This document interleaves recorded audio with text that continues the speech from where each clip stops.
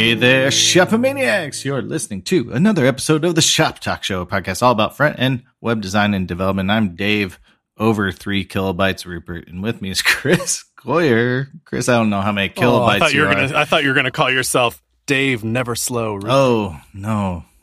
Chris Fast Hand Coyer, Instapaint. That's all I got. Hey, Chris, why are we talking about kilobytes and... Well, we're in the middle of our modern JavaScript ecosystem mini-series here, which has been exciting to talk about. You know, we've had great guests on, and then last week we got to just talk with each other about crap. I think we spent 2/3 of the episode talking about CSS and JS. That was fun. Yeah. That was fun. But this week we're going to continue on with our guests, and we have a perfect guest to talk to us about all things JavaScript and speediness, Mr. Jason Miller. Hey, Jason, how are you? Hello, I am well. How are you guys? Fantastic. Jason is in Boston at the Google to set the stage. Yeah, is that right? Yep, I'm at El Goog. El Goog. And in developer relations and whatever that means these days. Yeah. Yep, changes daily. Yeah. It's the only thing, since I can't focus on anything, it's actually quite a good job for me. New job title, great. I'll just...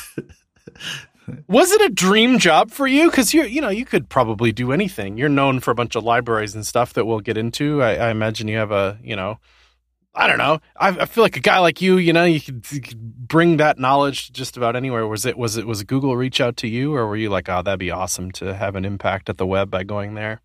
A bit of both. We had done some stuff for events in the past, kind of just lining things up. And eventually I realized that most of the people who I knew worked at Google, so I might as well go and work also at Google.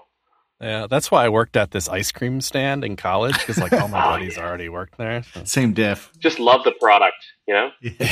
I just love the product. Okay, cool. And Google clearly cares about web speed stuff, right? Like there's all kinds of products from Google that are web performance based, and you care about that too. Probably most notably, if you haven't heard of Jason, which would be crazy, but just in case you haven't, you probably have heard of Preact, right? Huge library that's kind of, I don't know. You tell us. I'm not going to tell the world what Preact is when Jason's sitting right here. What is it? Oh, let me see if I can remember the elevator pitch. Nobody's asked me that in a while. Preact is a tiny, 3 kilobyte... What's the best way to describe this? Is a tiny 3 kilobyte library that kind of feels a lot like React. And over the years, that has evolved to mean multiple things. But in its present state, it means that if you are a person who knows React or who wants to know React, but you want to build an app where you may not be able to use React, or you are embedding something in someone else's website, there's constraints there. Preact is you can use your React skills, but using only the tiniest little substrate possible. So it's almost like if you were going to use vanilla JS, but you wanted to use a bunch of React patterns, this is the library you might go for. Yeah, because it quite literally is super, super tiny. So It's got to be 10x smaller or more. Yeah. Yeah, that's 14. I can never remember the exact number. React's been doing crazy good stuff, reducing their build sizes, though, especially since Dominic joined the team. It's just, it used to be a lot higher. It's not. That's nice. They've been slashing their size. That's cool. But anyway, it's not anywhere near as small as Preact. So what do you get though? I don't know. Even I'm a little foggy exactly. I feel like when I spin up a React project, which of course I have, it's always React and friends, But and I'm sure those friends can come along to Preact land as well. For example, you need some kind of more elaborate state management kind of thing. React deals with state, but only at a component level. If you want state management beyond that, you kind of got to bring in the friends or whatever. So React doesn't concern itself with that. It doesn't concern itself with a lot of things. In the same way as the value prop for for Preact is, bring your skills and we'll help you to go to more places, kind of like how React Native lets you bring your skills to native dev. The other half of that is because those APIs are so similar, in some cases identical, definitely used to be more identical. A lot of the libraries that you'd use with React just also work in Preact. And like for the weird cases, there's like a bunch of legacy APIs that Preact doesn't bother implementing, or like some stuff that just doesn't make sense given its approach to like children diffing. And for those, there's a separate add-on library called Compat that kind of bridges those gaps. It basically just like polyfills a bunch of the more esoteric React functionality into Preact itself. Interesting. So, I mean, what do you get, though? You get a component library, right? You get a thing that makes little components. Yep. You get your JSX, you get your component base class, or whatever we're calling it these days, and a render method, the virtual DOM diffing, all the stuff that's familiar. Like nowadays, there's more surface area to React than there was in like the 0.15 era or 15. So like, obviously now, as of, I guess, yesterday, React has a thing called hooks that is a thing. It's a big deal. And so big deal. Everybody's going around making a hook for everything that didn't have a hook. I see a lot of people like now they're just like looking at their 10,000 line React app like it's all garbage. It's now that. Well, what's confusing to me is that it seems like React itself is like, oh, sorry about classes, that was a bad idea or whatever. I'm like, really? I like that. At least I get that. Like, I don't know. And I don't mean to sound totally ignorant of it because I try to keep up okay with it, but it seems like React itself wants you to not use them. Honestly, so it kind of felt like I totally don't have insider information here, but like, and I started building Preact when classes were already sort of accepted as like, oh, this is gonna be the way forward for everything. Because I was one of those people that had been using like babel transpile classes since way before they ever had a hope of making it into browsers. So you like classes? So I'm weird that classes, way. They're super. That's not bad. I would say I like classes more than I like inheritance. Okay. And I know that's like really weird. I like classes as like just like instantiable objects. I'm writing a 10,000 word Medium post on why you're wrong, but we'll just. Yeah, exactly. Yeah, you'll have good company. Yeah. So that it's funny because like React obviously used to have create class, which confusingly was specifically to avoid having a class. It was more like stamp factory object, and now we're kind of in this weird world where like we've taken the isms of create class, like being able to have static stuff, or being able to have things that like functions on an object that have their own life cycle that has like nothing to do with class instantiation or destruction. It's like instantiate on first use, or these interesting semantics. And hooks are basically like a functional implementation of create class. I know this is super heresy for me to say that, but I kind of view this as like the natural evolution of how create class goes away and we get something that replaces it that fulfills exactly the same need. Yeah, it's weird. So like when hooks first came out, my initial impression was, this is crazy. How on earth is the ecosystem going to move to anything new? We already know how painful it was to go to classes. But since then, I've done like 5 or 10 prototypes of what that would look like in Preact and other libraries. And now I kind of get it in like the worst possible way. Like I get it in that like hooks has like incepted itself into the back of my brain. So anytime I'm thinking about like writing a demo or whatever, and I've got this like pure function that returns DOM, my logical like back of the brain is going, hey, if you want to add state, you should implement hooks and then use hooks. And so everything I do now like has this awful like subtext of. It's funny how that happens. You know, I feel like even in CSS land, you learn CSS grid and use it a lot. Now everything that you come across that has any kind of layout, you're like, use grid, use the grid. Yeah. It's great. Yeah, or you don't use grid, you use like a float or whatever, and then there's like this little demon on like your shoulder. You know, this would have been better with grid. So I guess Preact does not have hooks yet, or okay, so this is where I get to tell you that we spent the last year rewriting Preact from scratch. Oh my gosh! And like, I mean, no lines of code copied over. Generally, not even looking at the existing implementation. Before I joined Google, I was trying to figure out how the heck we were going to do fragments in Preact. Fragments, it's like a node in the virtual DOM tree. They can have children and whatever. But then when you go and like render it out to the DOM, it's gone. And the way that Preact's diff has always worked, that is ridiculously hard to do. Because it diffs the virtual DOM against the DOM. So like you can't get rid of something and then compare to it later. That's wild. Yeah. And it's funny because I think of it as just sugar, kind of. Like I know it matters because and in the end it's a div that's not there or some kind of wrapper element in the DOM. It's kind of nice to have that level of HTML control, but it doesn't seem like that big of a deal, you know? Yeah, and it's weird. Like my first pass at this was, why don't we like create a persistent fragment in the DOM? Like you can't use document fragment because when you append a document fragment to something, it kind of dissolves and its children get moved instead of copied. But like, what if you had an element that had a shadow root and a slot, and you know, it's slotted.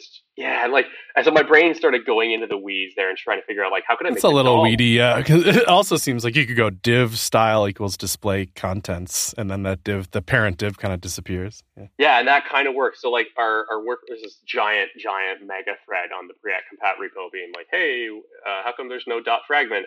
And my solution was just fragment equals like div style equals display contents. And there are people using that, and there's something both scary and amazing about the fact that that is the case. Yeah, like because it still affects selectors, right? Like that's like it affects selectors, and like one of the things that, because like I talk to Chrome engineers a lot about like the React ecosystem and kind of parlay things between those two groups, and one of the things that always comes up is like the difference between the DOM and the virtual DOM is the virtual DOM has a cost that asymptotically approaches zero.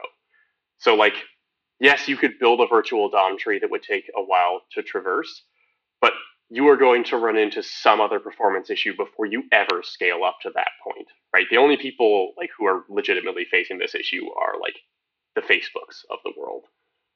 And they have the engineers on staff to figure out how to fix that.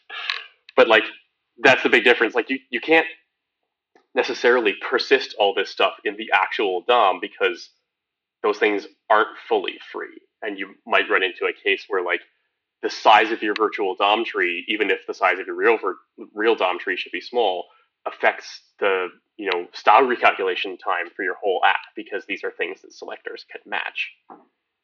It gets messy. Yeah. So I derailed you on your rewriting Preact story. Yeah, so we start like fragments was this big problem, and it had been a problem because like fragments was like available as a beta or like unannounced feature in React for ages, and there was just no way it was ever going to happen in Preact, and I knew that. The people who were working on Preact with me at the time knew that. So at some point, I think it was like December or January, I had some time off in between leaving my old job and getting ready to come to Google because there was a whole bunch of visa stuff to do. And I basically decided that I would see what it would be like to rewrite Preact from scratch. Started, just prototyping, a lot of time spent on my couch, just thinking about things. And eventually, like a month or two after, I showed it to some of the core people, and there was this agreement that it might be interesting to investigate, like what would it look like to cut over to a code base based on that. So there's like 5 or 10 people who are like actively committing to that code base. It is a private repo, which is terrible, and I'm a bad person, and it's something that I said I would never do. How dare you? Yeah, I know. It's closed open source. The thing is, like, anybody who's ever asked us, hey, can I get access to the source? We pretty much give you access to it. Like, it's not private because we have something to hide. It's private because for like months on end, like master would be broken, or like hydration didn't work, or you definitely did not want to have anyone looking at that being like, this is the state of the art for Preact. Like, this is what's coming. Well, and next. that's what's frightening too. Is humans are undependable, I guess is the best way to put it. Like, people start using things, based on weird branches in your repo, it's kind of, just look at vendor prefixes. Yeah. Didn't work out. Exactly. Well. Yeah. WebKit user select or whatever. Yeah. I don't even know if that one's still useful. I have no idea. I've never bothered to look it up. I just put it in everything. So how long? So this rewrite's been like in a year in progress kind of thing, or? Yeah, year in progress. It got really intense over the summer. We had some people just like comb through. They know the code base to an unfathomable degree better than I do. We brought new people in. We brought in somebody who said he had an interest in writing hooks because I showed around a demo of hooks working in Preact 8. Nice. And he just like wrote an implementation for this thing. I don't know if I'm supposed to say this, but the code name for the rewrite is called Ceviche. I have no idea where that name came from. I do like Ceviche. Yeah, but that's nice. So what's cool is that this isn't just, you're not just doing this as a thought exercise. Like, if this ships, or I don't know, I mean, I guess you'll get to that. Oh, it's a when. It's a when. It was supposed to be end of February. Nice. Still shooting for that. But well, that's great. And it really will have good stuff in it. It's still small, but now it has fragments and hooks. That seems like a big deal. Yeah, it's actually smaller. So our original target for the Ceviche release was 2 kilobytes. Wow. Wow. Yeah, and like if we didn't have to account for hooks and a bunch, like we ended up building a bunch of optimizations in the diffing algorithm that don't exist in Preact today. So it will be like faster and more memory efficient and whatever. We didn't really account for the fact that we were also going to do that while doing the from scratch rewrite. So for a long time, like it was 2 kilobytes and it was going to be 2.4 kilobytes. And we sat at that limit for like ages and ages and ages. But then as part of getting ready for like an actual release, in a bunch of cases, we were trying to figure out, do we add stuff to Preact compat and to like the compatibility shim thing and have everybody end up using Preact compat because they want to use third-party libraries? Or do we take this opportunity to say, like, hey, what if the size didn't change so much? What if it only went down like from 3.5 to 3 kilobytes, but what you got was like a lot of React stuff would just work out of the box with Preact Core. So more compat would go back into core. That's so wild to me. It's like, it's cool how much you care, but that seems like a no-brainer to me. 0.5K, who cares? Yeah, I don't know. And so one of the other things that we did is, like, Preact has always been somewhat tree shakeable, although at 3K, the degree to which that matters varies. But Marvin Hagemeister, one of the main core people, as part of moving Preact compat into our new mono repo that we're going to release, also decided to rewrite it. And in doing so, like, the amount of compatibility shim that you end up with is a function of how much compatibility you needed. So like if you only needed the React.children API because something is using React.children.only, you're basically getting like something that looks like an implementation of array.prototype.forEach and an object with 3 properties. Like that's it. And like the same deal with hooks. We actually decided to ship hooks as like a secondary module. So you do like import hooks from Preact/hooks. And the way it's structured, you only pay for the hook that you import. Like there's no meta programming in behind them. Like each hook is a standalone implementation of that hook and all of its infrastructure. So it's kind of cool. If you don't use layout hooks, you're not going to get like a polyfill for after frame callback.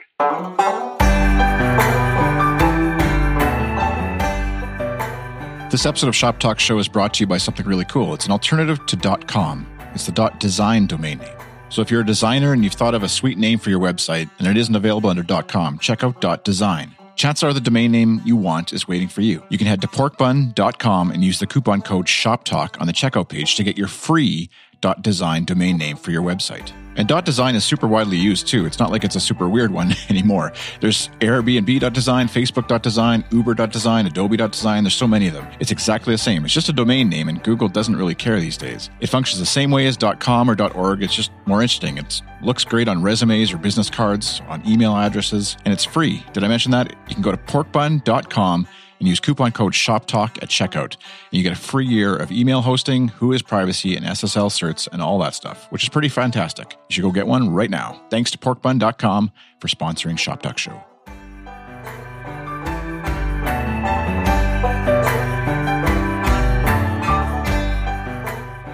Well, that's really cool. I cornered you at a conference and was just like 3 kilobytes, like how?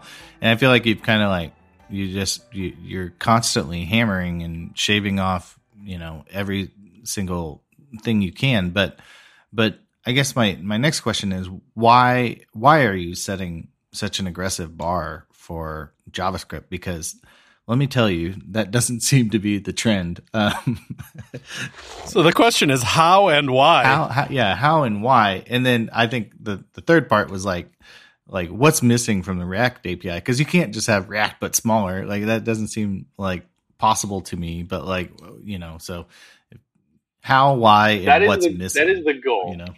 So the how and the why to me, this is a weird one that probably requires a little bit of backstory. So I used to maintain I built and then maintained first as a personal project, then as my startup, then after the acquisition as my full-time job at my previous company. I maintained what I want to call an implementation of an operating system in a browser.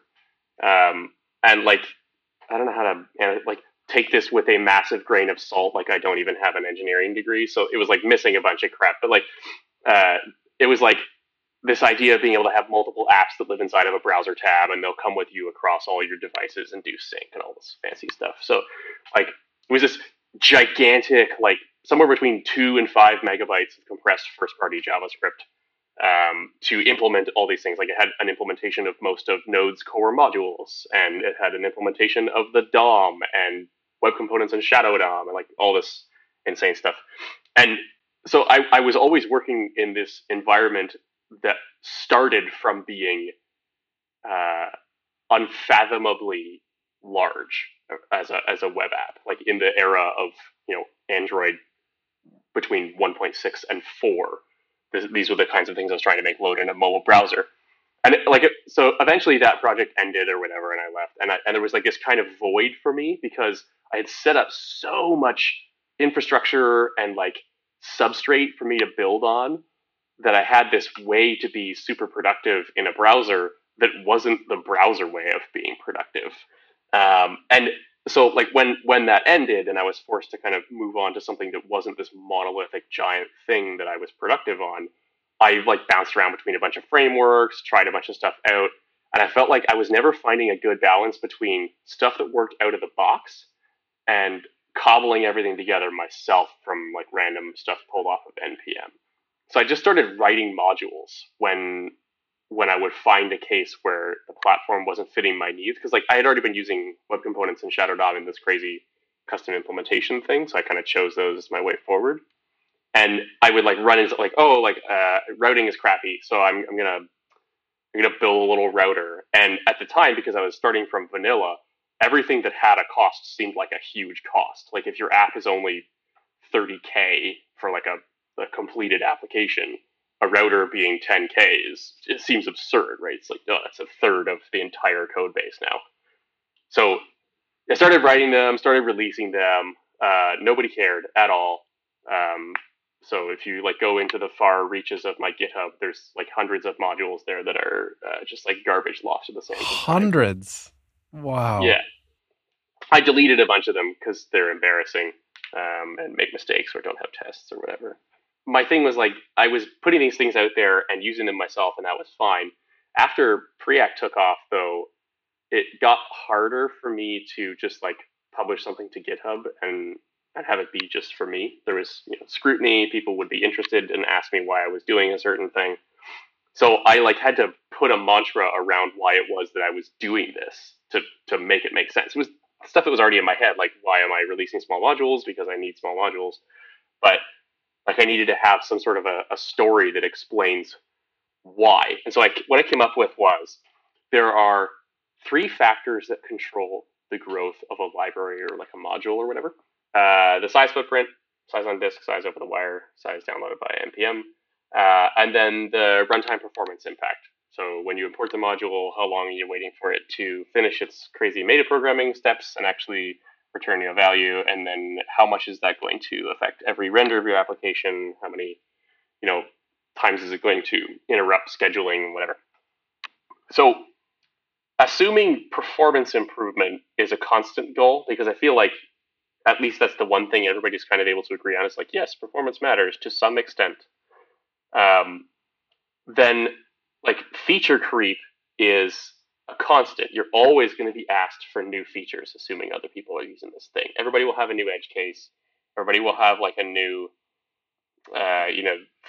thing that you didn't think of when you were building it that totally means nothing to you, but is the most important thing that you could possibly add to the library, TypeScript or whatever. And so the only way to actually control those other 2 factors is to just set a soft limit on something. And library size is the easiest one because you can measure it quickly using the gzip size module. So it's interesting because what it turns into is not hey, we need to have this library deliverable in one packet, which is I think what people assume that's coming from. It turns into instead every issue and every pull request that gets opened against a project has to answer the other half of that equation when you make one of them constant. If you're asking for a feature and size must be held as a constant, then you have to either give up runtime performance or you have to change the substrate that equation is being run on. You have to find a way to golf down something that's already in the library to offset the cost of that feature. And what I have found is that this is a way for new features coming into a library to be forced to do tech debt fixes in that library. Wow. That's cool. Yeah, you have to go back and rehash these things because you need to find a way to squeeze 8 bytes out of this other code that's super old that works just fine because you need those 8 bytes for this new feature. And they do it. It works. Mm-hmm. Wow. Yeah, that was one of the weirdest things I noticed with this whole Ceviche PreactX rewrite thing is now there's a whole team of people working on it. And through no involvement of me, every pull request has here's the performance characteristics, all the tests pass. This is plus 86 bytes with a crying frowny face or whatever. What are we going to do, guys? Or everyone. And yeah. Part of the PR review process just becomes a crowdsourcing code golf of how can we make this, in addition to improving this so we can merge it, how can we make this free? Oh yeah. So you don't have plus only commits. You have everything ideally is a plus and minus. We shoot for negatives. Yeah, negatives. Wow. And you use the word golf there. Golf is, I feel is that terminology that means how can I use kind of trickery to make something really small? How can I write a router in a tweet or something crazy? And what the end result is usually just incomprehensible. It wouldn't mean anything to anybody looking at it, but it works some magically because every function name is a single letter and it uses weird language features and stuff. Is there that in the code base, or can you golf without sacrificing? So this is where I think we actually are in a place with the JavaScript ecosystem that is kind of unique in that the code that people write when they're contributing to Preact or Knit or any of these modules that I have that have these goals set on fetch, you're writing a syntax that will be compiled by Cursor or Uglify, and that's just a known thing. It will be Uglified, even in the case where we're shipping not minified source. We Uglify it and then rebeautify it. And the reason for that so you can write a function that says get properties from DOM element, and it doesn't matter because it will be X in the output. Yeah, and it even you start to learn these things about Trsor. And I like to use Trsor as an example here because Trsor is not the same level as something like Clojure Compiler's advanced mode, where it will literally just decompose all the parts of your application and figure out a different representation of that happens to have the same characteristics. Trsor is not that. It's just all of the weird code golfy syntax optimizations as a service. And so you start to learn how to work that in. You could totally use helper functions and that's okay. Just write them in the way that lets Trsor inline them. Now they're free. We have a convention, this microbundle I think has this by default, but it's used in most of these libraries now. It's if a property starts with an underscore, it's assumed to be private and it will be minified to a one-letter property name prefixed by an underscore in the build. Oh, but if it's not, it's public, that means other code might touch it and I can't mess with it because I can't know if anybody else needs it. Yeah. Yeah, and so there's weird implications here where I can probably get into this later, but I really want the ecosystem to shift towards not transpiling everything down level to ES5. But I think even in doing that, I still want to have this step of you don't need to necessarily think about crazy inverting Boolean logic to save 1 byte optimizations. The compiler should be thinking about those things for you. We only get into the weeds with those sorts of things as a final step in Preact before a release. Or every once in a while, we'll do a version rev and then some iterations, and then one of the releases will be no functional change. We just found a way to shave 16 bytes off the library by rearranging some if statements or whatever. It's you're writing a compiler-specific variant of JavaScript. Yeah, that's almost like the you think in hooks kind of thing. You think in golf or whatever. You think of how you this is it. You're writing Uglify JS. You don't actually, you're writing for a compiler. Is that a skill everyone should have? Because, whether or not we write very popular 3 kilobyte libraries, we all ship to a compiler at some point now. I think scope-wise, we, as a community, app development is so distant from being in a place where those levels of optimizations matter at all. That there is, I don't even want to use the term lower hanging fruit because I feel that's not grandiose enough. Shaving 16 kilobytes off of your 250 kilobyte gzip JavaScript bundle isn't going to help anyone. Are you looking at my JavaScript bundle? How dare you? Honestly, 250, you're not in the worst case bucket at all. It's interesting to hear you say that, though. What, that's not worth it? What is worth it? Cutting it in half or rewriting it? So my philosophy here is that when you scale up an application and you have multiple people contributing to it and you're iterating on a feature set and that value proposition for your application is what does it do? What goals does it accomplish? The types of optimizations that are impactful for you are going to be whole program optimizations. And those would be things like being able to apply a compiler optimization that strips out unreachable type errors. One concrete example of that is you could totally use Babel's strict mode class transform in development if you want to know that you forgot to call super. But in production, I would argue that no one should ever be relying on a failure to call super error in their logs. Nothing should ever get to that point in production. So you should compile that out. You should find those things that are runtime invariants or unnecessarily detailed error messages that are trying to be helpful, and just don't ship them in production. That's not where they're most valuable. Vue does a good job of this. I feel their production and their development branches are very, very different. Yeah, exactly. And React even just ships, they're just separate files. There's not even related. They compile flags out from one and the other. And they're I think the production or the development build is 4 times the size of the production one because it's got all these error messages in it. The thing is, we don't do this in application land. We'll use stuff like node env, but we don't really structure our code bases in a way that can benefit from it. We use syntax constructs that don't collapse well, like classes and decorators and object properties and whatever. And then we actively transpile them to the largest possible representation. Like for years, if you were profiling a website, you look for how many copies of Regenerator were inlined into the source. And like Regenerator was like 30K at that time. Like, yeah, that's not like a size that you can offset by saying, oh, we got this functionality out of it, because in reality, it's just like a syntax choice. You just didn't use promises, you used async await. So like one of the optimizations that I would characterize as being like this like low effort, high value thing for apps would be identifying that the way that you wanted to use async await was this like 90% subset of the possible functionality of async await. Like maybe you're not using await star or whatever, or that like await for syntax, and being able to say like, I in production am willing to accept that I'm using a slightly non-standard transpiled version of async await, and I can switch to like Babel plugin async to promises or whatever. I just applied that for the entire program.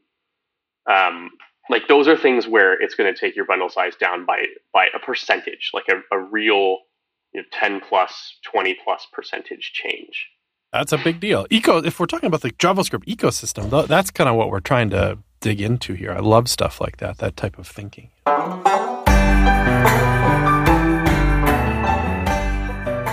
This episode of Shop Talk Show is brought to you by DigitalOcean. You can get started today with DigitalOcean with a free $100 credit by going to do.co/shoptalk. DigitalOcean offers the simplest, most developer-friendly cloud platform. It's optimized to make managing and scaling apps easy with an intuitive API, multiple storage points, integrated firewalls, load balancers, and more. From predictable pricing to flexible configurations to world-class support, you'll get access to all the infrastructure services you need to grow. Plus, DigitalOcean's community provides over 2,000 cloud-agnostic tutorials to help you stay up to date. Like I said in a previous episode, I fired up a discourse forum, old school web forum on DigitalOcean. They had tutorials that walked me through configuring it all. I had no idea what I was doing, but it works fine and flawlessly, and there's tons of folks chatting in there, and it just works. I still get to feel like a smart web nerd who ran some server software, but most importantly, the folks who are using the forum have a stable, secure environment to carry on their conversations without having to worry about any server stuff. So if you've been thinking about starting up some sort of web app or a site or a service online, take advantage of DigitalOcean's free $100 credit by visiting do.co/shoptalk and get started today with DigitalOcean. Our thanks to them for sponsoring this episode of Shop Talk Show.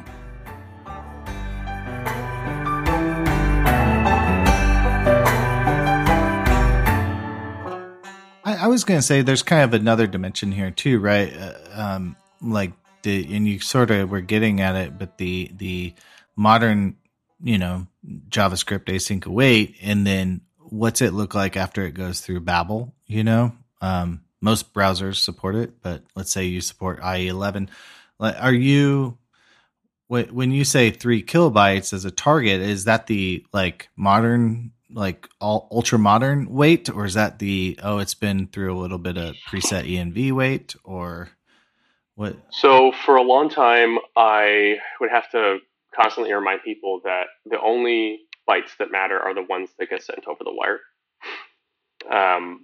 Because the bytes on disk when you're developing the library only matter to you, and that's like a 1 versus n kind of a problem. So in its current state, I would say for the ecosystem, the size that you should track and the size that matters is gzipped compressed bytes, because gzip compression and basic uglify, closure in simple mode, Trsor style whole program optimizations, those are like the closest thing we have to free transforms for a whole code base.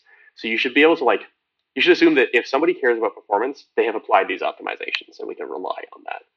So those bytes that you ship over the wire, you can kind of factor in the fact that that is our lowest common denominator level of optimization.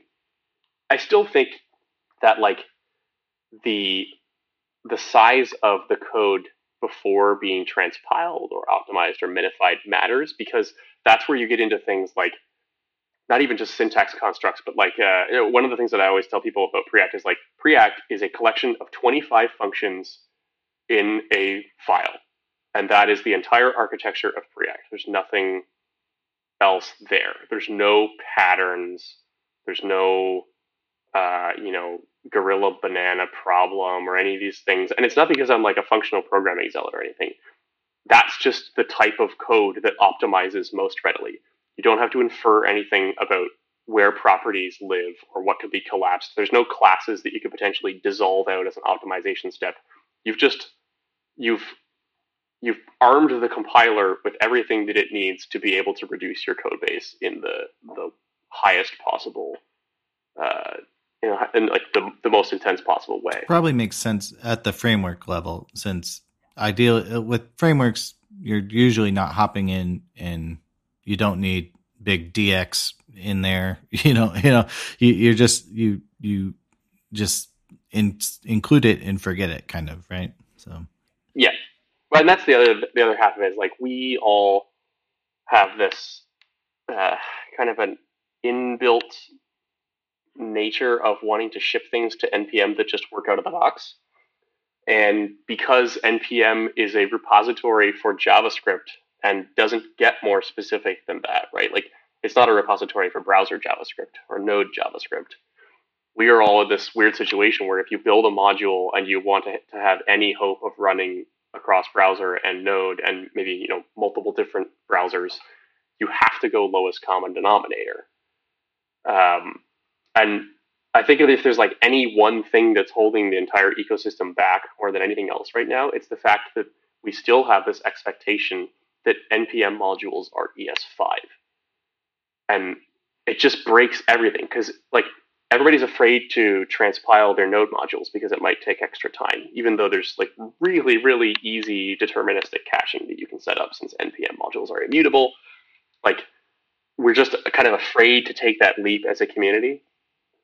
And I think until we cross that bridge, we're going to be in this position where even if you do a really good job of, doing differential serving, like using module, no module or whatever to like only ship modern JavaScript to modern browsers and then having this like transpiled fallback for IE11 and prior. Let's talk about that a little bit, because if you're saying that's one of the biggest things that would matter these days is that there's this problem with shipping too much ES5 when it's unnecessary to do so, and you're saying there's an answer to that in this differential serving thing. Can we just like put a point on that? That would be nice. Like, isn't it by default that there's probably a lot of people out there that maybe have never heard of it and are just ES5ing just because that just seems like what you do, and but you're going to get the best compatibility that way.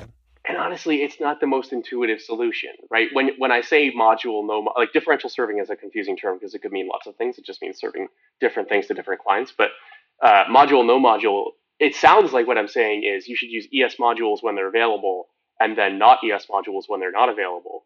And in reality, it actually has nothing to do with that. And most differential, like module, no module setups don't use ES modules in either case. So like what it is a cutting the mustard test. So I'm trying to remember what library used to do this. That you'd stick like a inline script in the head of your document that would check for something. It would check for like, do I have query selector all? Yeah, exactly. And it's like, you have no query selector all. I'm going to bring an HTML5 shiv or whatever it is. I forget what the semantics was. Or like normalizer is a similar thing where it's just like, here's the APIs that you might care about. If everything meets this decided factor, then you should go with modern mode. Module, no module is that. If you're in a browser that supports JavaScript modules, you can assume that browser supports classes because, as it turns out, all of them do. And because module, no module kind of gives you that point in time where all browsers suddenly were able to handle these types of things, like these basic syntax constructs like class and const and whatever else. Right. So you can make this, you can say, hey, Babel, could you please produce for me a version of my JavaScript that doesn't have any of that stuff in it? There's no classes in there. There's no var, const, whatever. And also, please also make me another version of my JavaScript that does have those things in there, because when they do, the size is just inherently smaller and probably runs faster. Yeah, and the value here is the percentage of browsers that fall into the yes, I have modules camp is like A ton. 90. It's like it's super high. It's almost to the point where people would question needing that fallback bundle. And I think, like, while you could probably make an argument for like, oh, you should just use modern things and we'll just ship modern things and people can upgrade their browsers.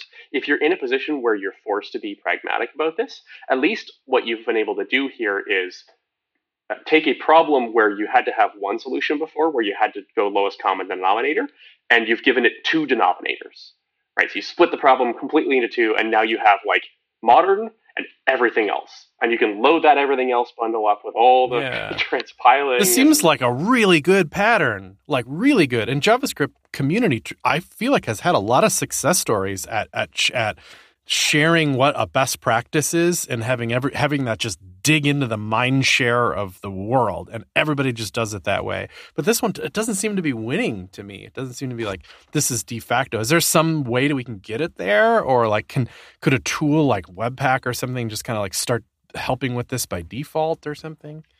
Webpack is in an interesting position here because their substrate for like the 90% use case, like most of, and this is totally a grandiose generalization, but most Webpack usage is either through some sort of a CLI wrapper, like Create React App, Vue CLI, Preact CLI, Next.js, whatever, or it's something that somebody cloned because they were learning Webpack or like found a config that was really good. Copy and pasted Wes bosses. Yeah. Yeah, or like one of the starter packs that have more stars than GitHub is capable of rendering. Right. And because it sort of takes them out of a position where they could do something like this by default, because they don't set the defaults. These tools set the defaults. And so one of the things that, like, I've even been, very, very arm's length. I don't want to take any credit for any of this because I'm totally like uninvolved. But like people like Chris Baxter, who's now at Google, Luke Edwards, Pratik, a bunch of people have been kind of in this space poking the various, command line tool authors, being like, hey, like there's this huge, usually like on the order of 30% size savings you can get. And when you go and tell people, hey, the to-do MVC in Vue CLI is X number of bytes over the wire, you can tell them the module version. And that's all you have to say. And like, it's totally okay because for the 90% use case, that's what you're shipping. They've been kind of doing that work to get everybody on board. So now Vue CLI has shipped differential serving. Preact CLI has differential serving in its next branch. I think Next.js might even be looking into it, which is super cool. Create React app. Cool. That's cool. Know. So people know this. It's like coming. It's like it's happening maybe slower than we'd like, but the tools know this and are fixing it. The tools know it. Everyone knows that this is an opportunity. There's some discussion of whether this is enough or whether that module versus doesn't have modules cutoff is going to turn into the next, one bundle to rule them all. So, people have been pitching, have a script tag with an async function in it and then check to see whether it got declared successfully and load depending on that. So your litmus test is instead, do I support async await? Okay. Yeah, like there's you can always change that. The test should be hopefully the test becomes easy to change. I don't know. Yeah, I mean, so the beauty of module no module that nothing else can ever come close to touching is that it does not require script execution in order to make this It's like decision. A native browser feature. Yeah, well, with the exception of Safari 10.1 point something, they broke the no module attribute.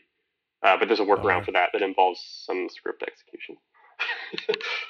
But in a lot of cases, because it was a patch update and it's been fixed, people will just ignore that, and that's fine. So when does this no module feature, or is it happening here in 2019, or is it? Yeah, I think so. I think once you get the starter packs of the world, like once Angular CLI, Vue CLI, Next.js, Create React App, and Preact CLI have all shipped this, really the only thing left is boilerplates, and that gauntlet has now been laid, right? Like we know what the standard is as a result of people actually deploying these things to production and seeing the size benefits. And by the way, not only size benefits, the killer feature here is when you load something as a module, you're in a different parser. You are literally, so there's like 2 modes for JavaScript parsers, classic and module, and classic does crazy stuff. You can use HTML comments in JavaScript in the classic parser. And listen to this. This is wild. Yeah, like wow. There are so many things that everybody, if you thought about it, would recognize, like, yep, that doesn't belong in the scripting language that I want to be using in 2019. And so many of them are turned off in modules that, like, this is just the hugest single way to make that giant leap forward. Wow. Because quite literally, we've been calling this, new era kind of modern JavaScript. And there, under the hood in the module, there's a new modern JavaScript. Oh yeah, like everything's strict mode by default, and while that might not feel like it means a lot, when you're talking about a JavaScript engine that needs to compile stuff, right? We're not really in interpreted engines anymore, with the exception of like the first tiny fraction of time your app is running in V8 now. Any time where you can not have to account for some crazy edge case, especially ones that are very unlikely to ever be used or to happen, like mutating the arguments object in place, like that's a cost savings at the engine level, but we have to be in a mode where we can enable it.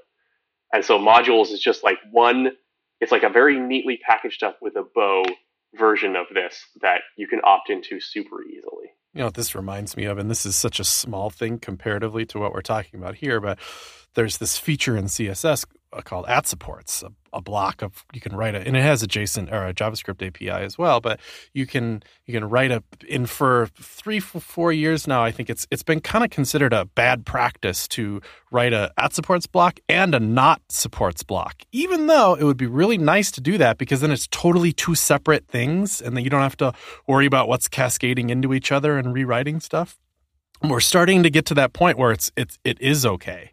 Like if once we're past the point where browsers do consistently support at supports, then you can write those mutually exclusive blocks, and it's pretty cool. Yeah, exactly. It's like it'd be like if you like had some of your code base that was in classic mode, and then like this like new stuff that was in module mode, and when it didn't load, it like wouldn't override stuff from classic mode. That's a really hard, like weird inheritance model to think of in your brain, versus if you could just split up the 2 things as distinct groups, especially if it's 2 and not n, things get really easy. And you're in a position where, let's say you're using at supports for some feature, like viewport units or whatever, and your browser support crests 95% and you decide, oh, I don't need the other one.